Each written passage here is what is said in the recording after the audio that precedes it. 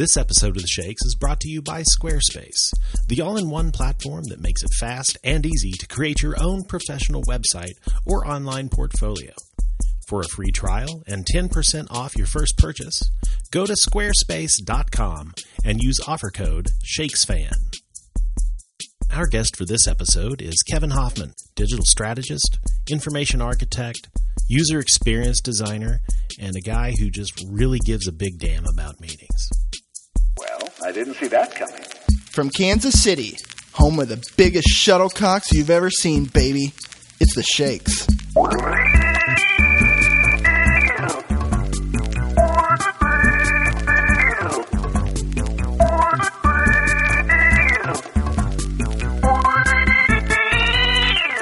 I'm making up this topic so we can define it however we want. Really quick, can we pause on that? Can Kevin, Jeremy's given me some quick background of how you guys know each other and kind of what you do. Can we let's just start over. Yeah, let's starting over. Yeah, Jeremy just like shot his wad right there, and it's like we've already gone to the end of the show and we haven't even begun. Sorry. Yeah, let's back up. Kevin, tell us all about yourself. I went to school in Pittsburgh, and I studied policy. Actually, I studied public policy. So I have a little bit of a background in statistical research, which sort of led me into user experience. In that, I understand what the term statistically significant means. However, when I was in graduate school, I was playing with computers at a time where it was very easy to parlay that into a job, which is the mid-'90s. So very quickly got up on HTML, and eventually that was just a more profitable thing for me to do. Worked at webmastered at colleges and universities for a long time, and then hired a company called HappyCog, which is a really well-known and well-respected, deservedly so, design agency that's located here in Philadelphia and also in New York and Austin, Texas. And I hired them to do some work for me. They invited me to come work for them. Had a wonderful about 4-year stint there, and then decided to seem like it was time to go out on my own. So that's what happened. How does policy equate to statistical analysis? In a perfect world, a lot of policy decisions would be influenced by some level of data. Just like if you're designing Amazon, they look at conversion rates. So this is how I look at statistics. I studied music before I studied policy. I was studying jazz performance. I hate jazz. I don't like listening to jazz. I find it like nauseatingly boring. However, when learning how to play jazz and how to improvise, people who understood the theory of it and actually like the mathematical aspect of it behind it, they could do far more interesting things with creative ideas because they were able to say, well, I know this scale works with this chord progression, but I'm going to break it. I'm going to not do that, because I know why it works, so I know how to make it feel weird, as opposed to people who play by feel, which is a different kind of sound, but to me, it's a less effective sound. I also started college as a music education major, and then kind of splintered off into other things. But we're both the same age, so. The whole thing about the web, how did you kind of start fitting that in your experience? Because I know for me, once I kind of got into it and started playing with HTML books that I found at the bookstore or whatever, that was the thing that I really wanted to know, and not all the stuff that I was learning in school. And so, I certainly have a poor GPA to show for all the tremendous skill that I have now, but it was only because it was at a weird time that type of knowledge was not available really to be taught in the school. So how did you kind of fit all that into your brain? The web? Yeah, at that time, yeah. And I was studying public policy and working with community groups in Pittsburgh. and there's a couple of areas in the city proper that are fairly, they're fairly down. Some of them have come back a little bit since I left, but at that point, personal computers weren't really personal. If you were like a college kid like me, your parents might have bought you, a big clunky Dell that you had. But laptops were not common by any stretch. They were like luxury items. And a lot of people just did not have computers in their homes. So in certain neighborhoods in Pittsburgh, I was part of an initiative to get the web essentially, but specifically a web application that would allow community groups to do searches on real property files to find out who owned vacated properties and to get them to do something about it. So that's how I learned how you connect a website to a database, and how I learned how you write HTML and how you construct a form and all that kind of stuff. So that was like 95 when I was doing that.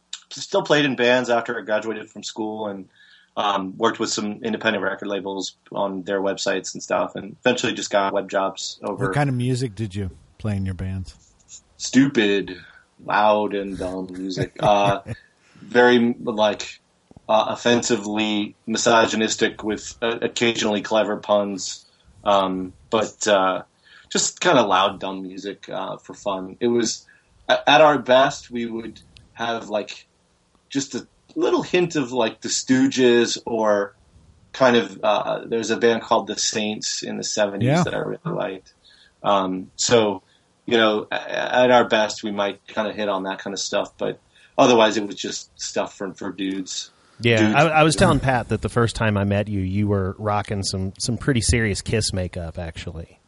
That would be Corpse makeup. Oh. See, because it was kind of like Beetlejuice meets, Ace Frehley, but okay. Yeah, all right. So that would be Corpse Paint, which is like a Norwegian thing. It's a death metal thing. But Kiss kind of came out of the whole this is not what I expected to talk about. But you know what? This is probably better than we never know what we're expected to talk about. That's right. So this is perfect. But Kiss came out of kind of they were trying to be sort of Japanese, but also sort of just kind of 70s, and all of that corpse paint stuff that comes out of trying to artistically create the illusion of a dead person. So. Oh, okay. Oh, that's interesting. Yeah, I didn't get that at all. Well, that's okay. It's that's all right. Subtlety, I suppose. There is if you Google Viking death metal or anything like that, you'll find a whole bunch of guys with that same paint. And I actually ripped it off of a band called Turbo Negro that was from Norway. That's still around in another form, and their singer had that exact face paint. So I was paying tribute to Hank. Okay. So do you think there was anybody in the audience that totally got what you were going for? Yes, I know him. He was really nice after. He came up and he said, "Hey, that's Hank von Helvete's makeup," and I was like, "Thank you for knowing. You are my mate for life." Yeah, you are why I did this. Yeah. If you can connect with one person in the room, then it's all worth it. It's funny when you say that. That's why I do anything. Yeah, I had this really interesting experience last night. So my wife is in this business, and she was speaking at a panel last night at a local UX event. And I just went to see her speak and to listen to some of the other people on the panel. The head of UX for Urban Outfitters was there on the panel, and John Ferrara from Vanguard, he wrote a book for Rosenfeld about game design.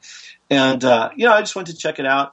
And I was talking to one of the managers at Vanguard, and he was like, "You know what? That article you wrote last month for UIE." Now that's our standard practice. And that blew me away because that's awesome. I was like, that means one person took it seriously and made a change. And maybe that change will stick. Maybe it won't. But that's what makes me feel really good. And when I speak, I try to keep that in mind because I am a really nervous speaker. I get really uncomfortable. I get kind of sick when I speak, but I do a lot of it because I hope that, people will make positive change or make some kind of change. Where are we in your schedule? We really nowhere. haven't even started. I don't even know that topic one. I mean, it was an idea. Well, no, I actually the first topic I think is interesting. It reminded me a lot of when I saw it. I was like, I thought you were talking about Paul Adams stuff. Have you seen the book Grouped? No.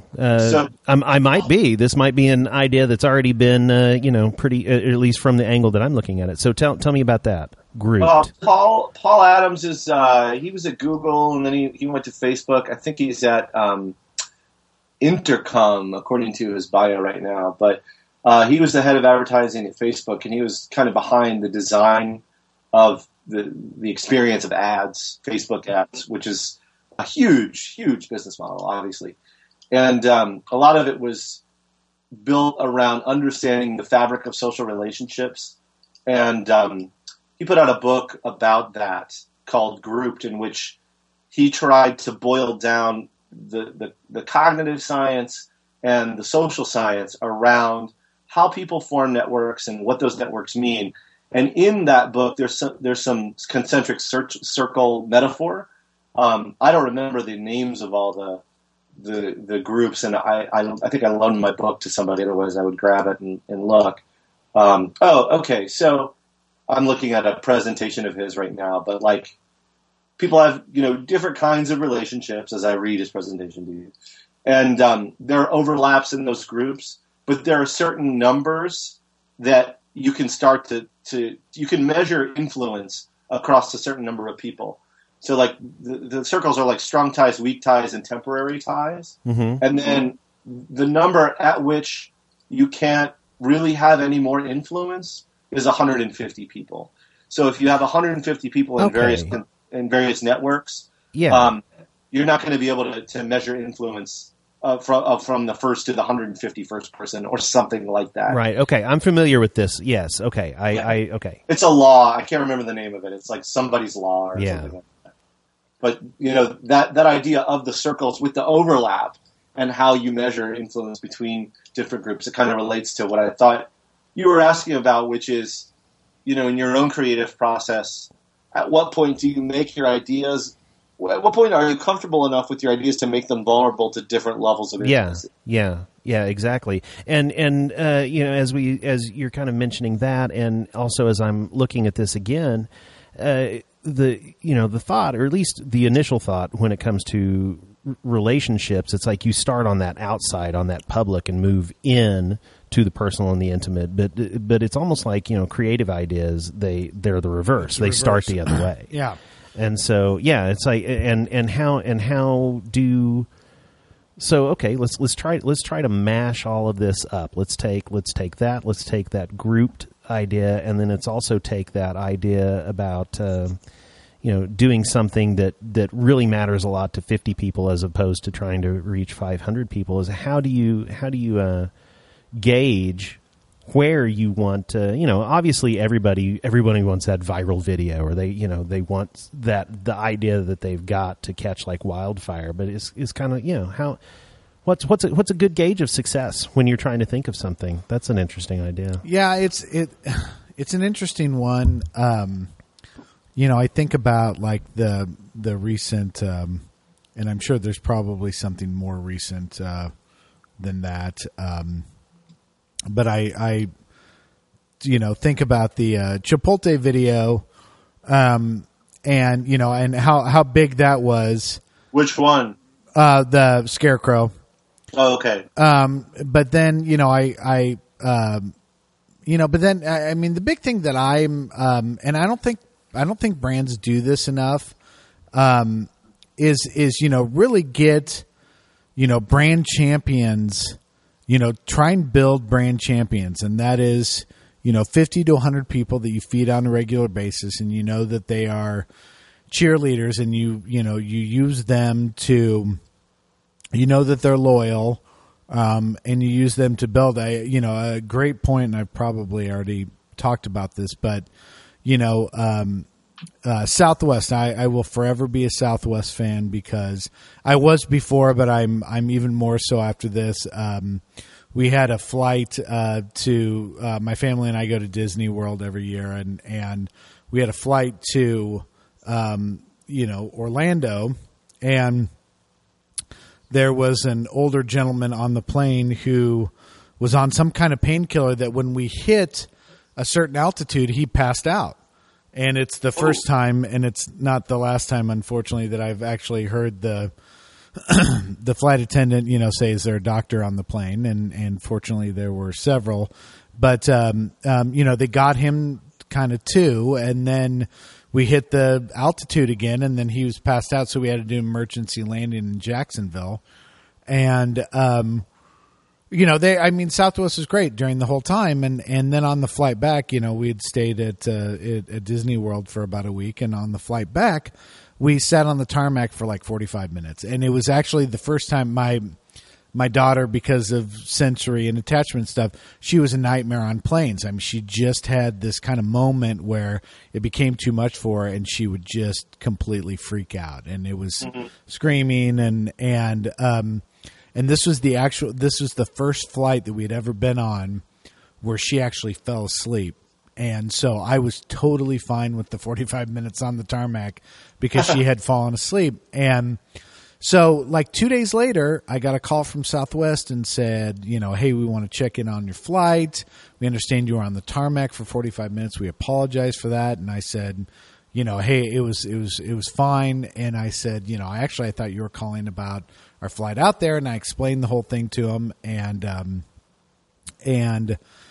said how good they were. And I said, I understand the sensitivity. On the other hand, I had 2 young kids that were ready to get to Disney World. So I appreciated the efficiency at which you did it. And about 2 months later, I received a letter, big fat envelope, from Southwest, and it was an inter-office letter that was from, and now I can't think of the CEO's name, Kelly, or I don't know. Insert CEO name here. Yeah, and he had sent this inter-office email explaining the phone call that I had and said, as long as people like Pat Piper are happy to fly our airlines, I will be as well. And then there was a $250 voucher in there. And I was like, so that kind of goes back to the one person, and I will forever tell wonderful stories. And I've retold that story, 50, 60 times now to, whoever, to, individuals and gobs of people at the same time. And that's, I'm a brand champion for them. And I think those are so much more valuable than the people who will see the, Scarecrow video and go, oh, that's cool. And then post it and say, oh, this is really cool.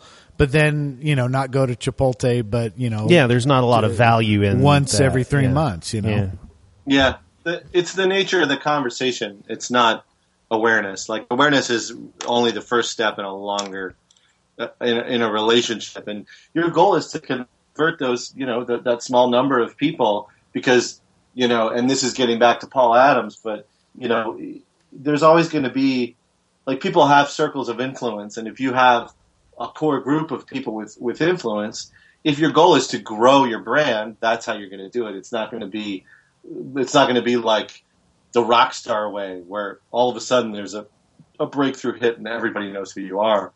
Because nobody knew who Chipotle was before that video. They were like nobody, I don't think, ever had a burrito before, but it's first time ever. Well, and so, yeah. So what's interesting is it's kind of the anti social approach, which is, it's all about exposure and views and pass-alongs, which really, doesn't necessarily mean shit. It's like, it's good to talk about, and it makes people feel good. But at the end of the day, if you're not turning those people into brand champions, what are you doing? Yeah. I think it's interesting, especially in the startup space, and I'm not in the startup space. I don't know that I ever do anything with startups, but occasionally I come across it or I'm in one, and that whole idea of trying to kind of get the name out there very quickly. Like, there was a really cool video guy. He goes by Lonely Sandwich. I can't remember his name. Adam Lizagore. Yeah, Adam would do these fantastic like product introduction videos, and he's done them for places like RDO that are doing really well. But he's done dozens, I would imagine, or at least a dozen, for a lot of companies that like looked really cool, but then just didn't really stick around. And I think it's because of that relationship piece, that they were able to develop. Let's take a quick break here and thank our sponsor for this episode, Squarespace. Squarespace. Very nice. Squarespace, of course, is the all-in-one platform that makes it fast and easy to create your own professional website or online portfolio. And in the last episode, I talked about how I've moved my blog and everything over to Squarespace, and it's an incredibly easy to use platform. It's an incredibly easy to use publishing platform, is what I should say, It's great. It's got mobile and responsive templates built into the whole thing. Great analytics. We were talking about research analytics and getting that information so you can find out, right there in the dashboard. But you can also get stuff in Google Analytics. You can find out anything that you need to do. E-commerce is another feature of it. You can get stuff set up, and since we have some glasses left over from the from the party and some stickers that showed up a week late, I need to get those set up and get rid of my excess inventory. I should say that my son Gabe was wearing a Squarespace T-shirt today. There you go. And I also have about 150 of those in my garage. But it is a fantastic system. I love it. I think you'll love it too. You can start a trial with Squarespace with no credit card required. Most of them, they will have you put in a credit card right off the beginning, but not them. You can just sign up, get started right away at that very second for 14 days without putting any credit card information in. Yeah, so you can find out whether it's good when you decide to sign up for Squarespace, and we think you will. Make sure to use the offer code SHAKESFAN, all one word, to get 10% off your first purchase and to show your support for us sad, lonely schlubs. Squarespace is everything you need to create an exceptional website.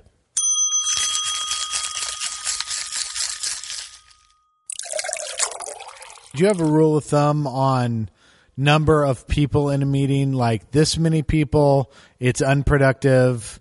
Above this number, it's really productive. Under this number, anything? Yeah, I do. So I'm starting a new company. It's already started, but I haven't launched it yet. But the name of the company it's named after that number, which is roughly 7 is the point at which you need to scale. So, like, let's say you have a meeting and there are 7 people, and then you get an 8th person in the room. You're going to be better off breaking into 2 groups of 4 and then coming back together than you'll be trying to have an 8-person conversation or a 10-person conversation or a 50-person conversation. Interesting. And it has to do with how many complex ideas you can keep in your head at the same time and how many things you can follow at once. Like, my favorite story about like conversation and meetings and agreement is so Adaptive Path.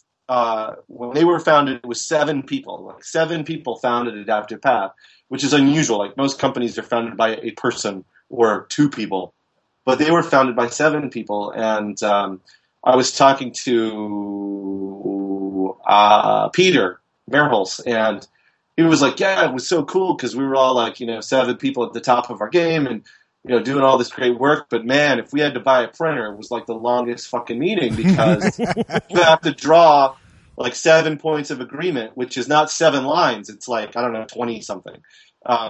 So like, there is a point at which you have to scale out into smaller groups, and 7 is that number, which is where the name of my company comes from. So should we talk about what's the appropriate number of briefs in a kickoff? The appropriate number of You're briefs. getting multiple briefs in a kickoff? Yeah, Yeah, just curious if that happens. That's fun. To wait. anyone else. What do you mean the appropriate number of briefs? What do you mean? Well, I suppose that question does bear some explaining. 0? I think the better question is why are there numbers of? Right? Yeah. This is a new thing for me, but I was just recently briefed on a new round of television and received 6 briefs. What? For how many spots? 6. Wow, a brief per spot. Yes. Wow. With some differences, though not many. So I apologize because I don't know exactly. Are you talking about like writing for television? Is that the industry? Yeah. Well, yeah. So it's advertising, right? So like, okay. In a project kickoff, I mean, I think the same holds true, right? So it's like there's the magical number for meetings. I'm sorry, is this what we were talking about? Am I completely coming out of left field with this? No, okay. No, I wasn't familiar with the concept. Like in like the design work that I do, I'm usually designing a website or an application, and usually there's only one brief because the brief is the brief for the thing. So multiple briefs, I was like, that's kind of how it usually works. Well, and to be clear, Kevin, in her context, it really should be one brief as well, but somehow she's getting 6. So cool. Yeah, I mean, I just thought I'd bring it up. That's interesting. Been there. I mean, I'm all for more information, but not in a context like a meeting is a context that you can use as a tool, and it's not a good tool for reading. Right. As a writer, I sort of have, honed my ability to read stuff and no longer require it to be read to me, which is sort of what happens in meetings. And I feel like a briefing is like I should be taking notes because somehow somebody in that meeting is providing me with valuable information, or we're having this interesting conversation about what we're going to go do. Yeah, that is deeper than the one pager that you have. Yeah. I mean, but you can't retain it in that delivery. Like if you look at how your brain works, like how you retain stuff, if you're only listening, if you close your eyes and somebody is just reading a brief to you, you're not going to be able to retain everything in the same way that you would if you built it together or you broke it or whatever, like in a collaborative. I mean, it's hard enough to just conversate like right now, listening and retaining information. So Kevin, I let me. This is something that I thought it was really interesting. It's based on our Myers-Briggs, findings, and we do this thing. And I'd never done it in the whole time except for when I was at Hallmark. We did this kind of Z test, which is you based on Myers-Briggs findings. Are you playing cup and ball, Quinn, or something? She's practicing for one of those cup stuff. No, but my dog is chewing a bone. Hold on. No, that's fine. Okay. That's fine. But it's the only way he's not barking. The shit Yeah. Sorry. So based on where everybody's personality fell, they said, okay, hypothetically, we're in an hour-long meeting, and you've just been downloaded on something, and then what they do is they go through the minutes of the meeting, and they say, okay, these people, they hang out in this area for this percentage of the meeting where they are processing the information. And then, and they are given this certain amount of time. Others quickly move on to the next step, which is I'm already starting to brainstorm. I'm starting to brainstorm. And then the third one is that you're thinking about these are negative words and not meant to be, but consequences, repercussions. How does this affect people and everything? And then finally the okay, I'm ready to go kind of situation. And it was really interesting because all of the there were a lot of people that spent a lot of time in okay, I'm processing, I'm taking it all in. And I'm one of the ones that quickly says, okay, I got it. And then I spend most of my time in the brainstorming. I love to let an idea kind of rattle around in my head. And a lot of the times I'm probably jumping the gun on something, thinking that I have the information, and I don't necessarily have all the information. And they talked about the conflicts that happen within that meeting between those kind of two different personalities, which is the people who are processing a lot think that the people who have already jumped the gun, saying you're not getting enough information, you're already brainstorming, you don't know all the stuff you need to do. And the people who are in the brainstorming are looking back at the processors saying, okay, come along, move along, let's get through this.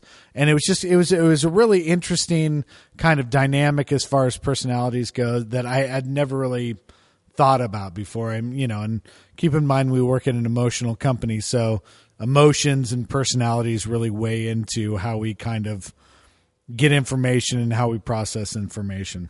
The phases that you described of processing, brainstorming, consequences, and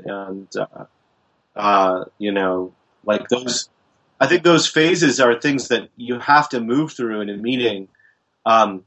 I am not an expert nor a subscriber to like psychological profile based facilitation, which is to say, let's engineer a situation to work better for you. Yeah. I am a fan of designing experiences that allow for people to find their own way. Yep. And if you box it all out like that, like my fear is that like people will fall into the pitfall. They'll fall into the trap of like, well, I think I'm like this, so I'm just going to do what I think I am, and not make that step into those different phases. Yeah. Yeah. No, that's interesting. Because they took a quiz online once and they found out that they were that, and so then they make those assumptions about themselves when they may not even be right. It's pretty cliched how I fit my personality test to a T. I mean, it's not anything. It was one of those things where I've been living this life and I go, yep, you know what? That's exactly how I fit perfectly into this box. And I don't find myself kind of following the parameters of that box. It's just kind of, it's how I do things, Yeah. And I don't mean to say like Quinn's hiding a body. Something. Quinn's moving in currently, unpacking boxes. Sorry, the husband just came home. We have like 700 square feet to deal with. I'm doing the best I can. Talk amongst yourselves while I pour some wine. Yeah. Okay, go ahead. Yeah, Kevin. I think all I was going to say was that I'm not like, with regards to personality tests, it's just not something that's made its way into my brain as a tool. Like I feel like they're interesting and they can validate, good things, and there's probably value in there. I just haven't figured it out. Yeah. It's too hard for me. I am dumb. No, it's just it's an. What do you mean dumb? You're the statistics guy. Yeah, it's an interesting. No, I don't think there's anything smart about statistics or math. That's like input output stuff. You put the numbers in and they come out. And you got to know how to do that though. It's just it's an interesting thing because for the first time in my career, I mean, mostly in advertising, you're dealing with kind of more extroverts and stuff. And the first time in my career, I'm dealing with a handful of introverts, which I've never really dealt with before. And it's kind of interesting to find out your tendencies and then their tendencies and how those two either meet or completely clash, and the best example was, I process out loud. So I'm constantly talking, and an introvert, introvert is spending time, processing. So I need stuff, I'm kind of real time and stuff. I'm like, okay, let's do this. What do you got? And the introvert is processing. And every time I make that request, they kind of reprocess things. So there's a natural frustration that happens there where you think the extrovert doesn't think that the introvert is really listening to them and paying attention, and when really what they're doing is they're processing. It was kind of an interesting kind of aha moment for me. Yeah, and the thing that you brought up, which I think is really important, is that you're managing people, and this creates a lot of value in the management process. But I think organizationally, there's a little bit of confusion around the role of managing people and the role of running a discussion. Yeah, I don't think those are. I don't think those are completely separate things. Yeah, and I think that the running a discussion or running a meeting, that skill is something that you can learn, and it can be applied via a designed experience that can accommodate all personality types. But managing people, it's in my opinion, in my limited management experience, it's been tremendously valuable to think about that stuff. Mm-hmm. So are we to assume that the book that you're attempting to give birth to is a way to is a way to describe, or a book about those designed experiences? Yeah. Okay. How you design better meetings, frameworks. Very for good. design. Okay. So without, and maybe you can't answer this because you don't want to give away what your book's about, but no, information is not. I'm not a hoarder. What is top 1, top 3 kind of pitfalls that people fall into when trying to run an effective meeting or brainstorm? Or so I'll talk about one. Okay. One that is an easy one to get and an easy one to apply is the concept of divergence and convergence.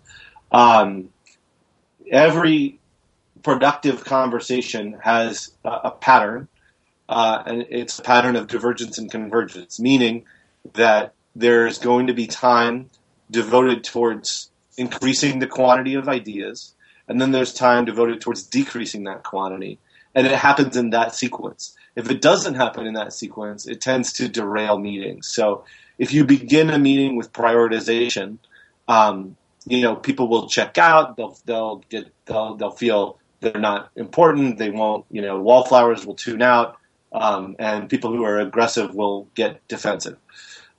If you leave a meeting without converging at all, or prioritizing, or eliminating options, or whatever, people feel those are all the meetings that people think are a waste of time. Those are those meetings where people are like, "Oh my God, these meetings go on forever." It's because there's no convergence. There's no decisions. Yeah, we don't know what to do next. Yeah. And if you take that pattern, that kind of, if you take your hands and you make 2 peace signs, and then you put all of your fingers together, so you create kind of like a dual V, where it's getting bigger and then it's getting smaller, or like a diamond on its side. Mm-hmm. That pattern you can apply to any conversation or any meeting, and it will go better. It will work better for everyone involved. You could have a 5-minute session where you brainstorm and then you make a decision, or you can have an 8-hour meeting where you're doing that over and over, diverging, converging. But that sequence and recognizing that they have to happen for people to listen. If people don't feel like they can contribute in that divergence process, they won't listen.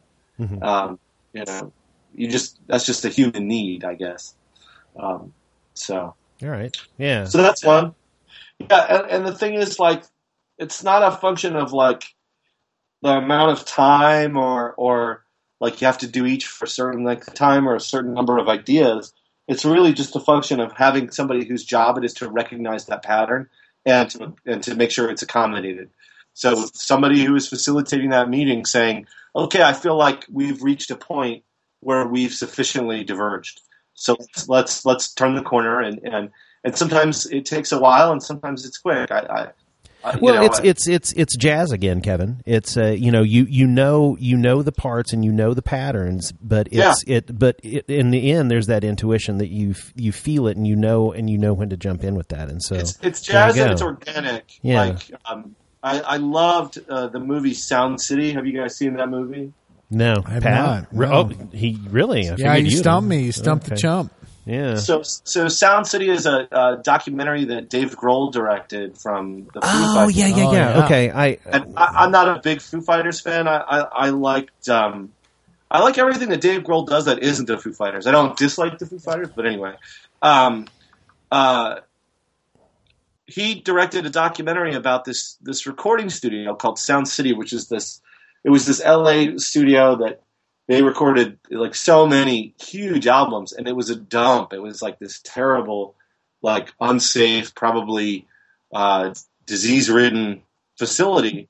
But they had a couple of things going for them.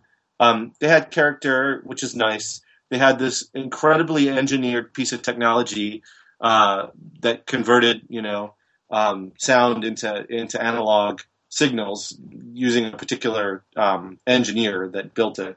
And that was kind of the sound that you would get recording there. But they also really recognized that a lot of the best music comes from the organic collaboration of people. And that collaboration takes as long as it takes, and it takes whatever form it takes based on who those people are. So you can't like template it out. All these albums were recorded there, but every session was completely different. And in making the documentary, what I took from that is that like what I really love about facilitation as a practice and doing it as a designer, thinking about meetings as a designer is like you're kind of the producer. You're like, okay, these are the people I have to work with. These are their skills. These are where they excel. How can I make everybody in this room rock at their peak rockingness for the amount of time that we have? I feel like that's the job of the producer in a recording session. And if you're not playing live music as a band or as a group, then it becomes more of a clinical surgery thing, where it's like, how do I take this and cut it so that it fits with this, as opposed to really getting people to communicate musically, or in the case of a meeting, to communicate with ideas. Wow. How do you create that framework and that environment that makes that happen? I think designing that is really hard. And that's why I try to think about it and talk about it and write about it.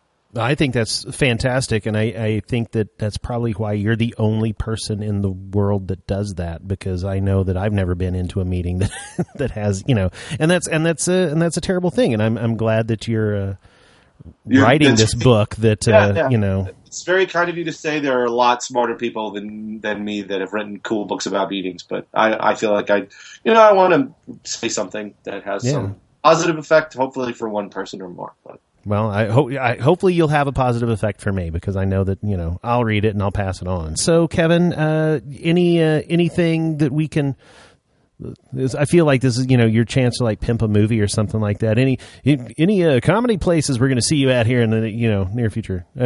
I'm speaking at an event apart next year. Speaking at, what am I trying to, what do I have going on?